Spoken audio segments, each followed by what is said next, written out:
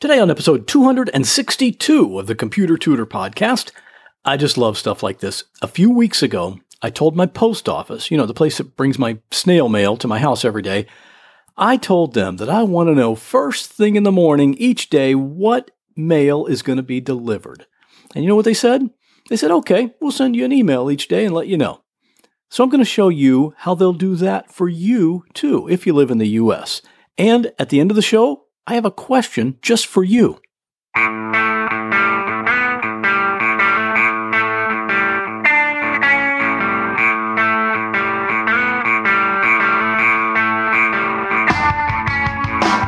Welcome to another episode of The Computer Tutor.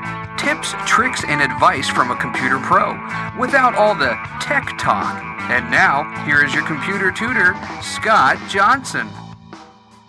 Good morning and welcome back to the Computer Tutor Podcast. I am your personal computer tutor, Scott Johnson, and I'm right here every Monday morning to show you how to do cool things on your computer. And I do that in just regular English, no techie computer language, nothing like that. Is your computer messing up? Is it just not working like it's supposed to? Well, no matter where you are, I can fix that. Just give me a call at 727-254-9078 or email me at pctutor@gmail.com. And I want to say congratulations to Lisa H. out in Las Vegas. She's the new owner of the laptop that we gave away in the recent promotion. And thanks to everyone that participated in that. It's actually fun to give away a laptop. I might just do it again at some point. And today's computer tip can be seen at my website if you go to computertutorflorida.com/262. So let's get started. I don't know why, but for some reason, I just kind of like it when the mailman brings the mail every day. Maybe it's just the idea that someone's coming to my house to give me something. I don't know. I've always been that way, though.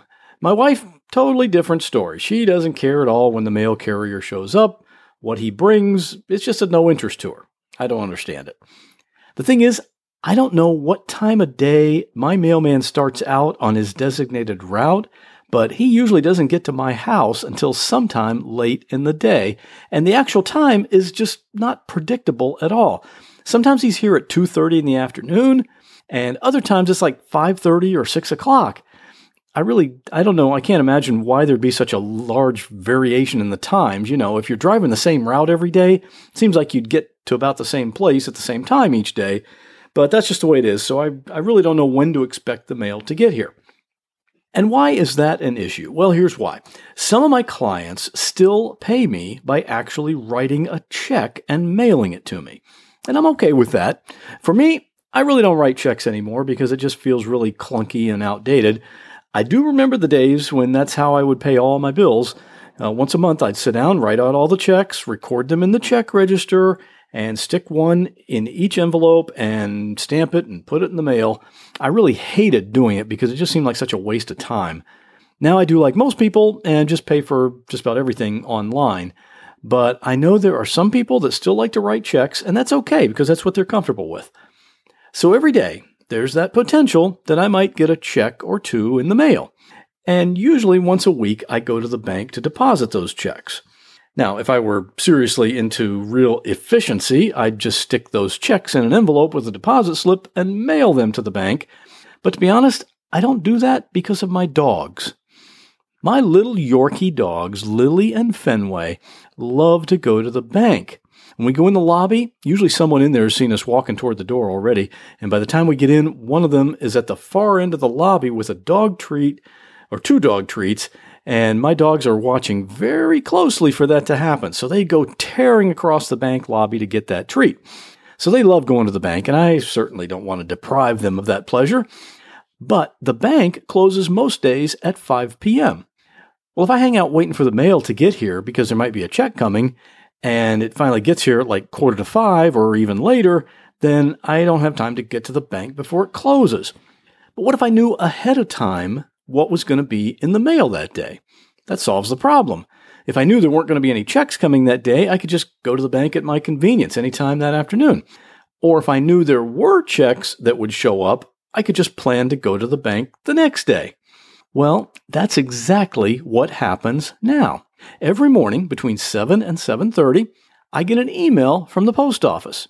And that email tells me what the mailman is going to put in my mailbox later that same afternoon.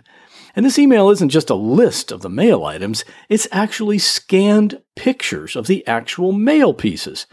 Did you know the U.S. Postal Service scans every one of those letters that you get in the mail? Personally, I was definitely not aware of this until just a few weeks ago, and they're already scanning them anyway. So those pictures are in the system, and all you have to do is request the post office to email them to you, and you'll know exactly what mail is going to show up that day. Now, this is also handy if you're going to be away from home for a few days, but not long enough to have the post office stop your mail. If you're going out of town on a business trip, you'll still be checking your mail, even if you're doing it just from your phone. But right there on your phone will be the email from the post office showing you what's sitting in your mailbox for when you get home. Or if you know it's something important, or like it's confidential information or something, you could have a friend go over and pick it up just to keep it safe for you. Now keep in mind, right now the email only shows the flat letter size mail pieces. If you have a package or a magazine or something like that, those aren't included, at least not yet anyway. So if you want to set this up for yourself, the service is called Informed Delivery. And the actual website for arranging this it's kind of long. It's informed.usps.com/box/pages/intro/start.action. I know it's a long address and you're probably driving or doing something else right now, but I have it as a link on my website so you can see it at computertutorflorida.com/262. And you can also see images of the emails that I've received telling me about that day's delivery, so you can see what they look like. And of course, this is a completely free service from the U.S. Postal Service. I have no idea if something like this is offered outside the U.S., but if you are outside the U.S. and know about it, let me know.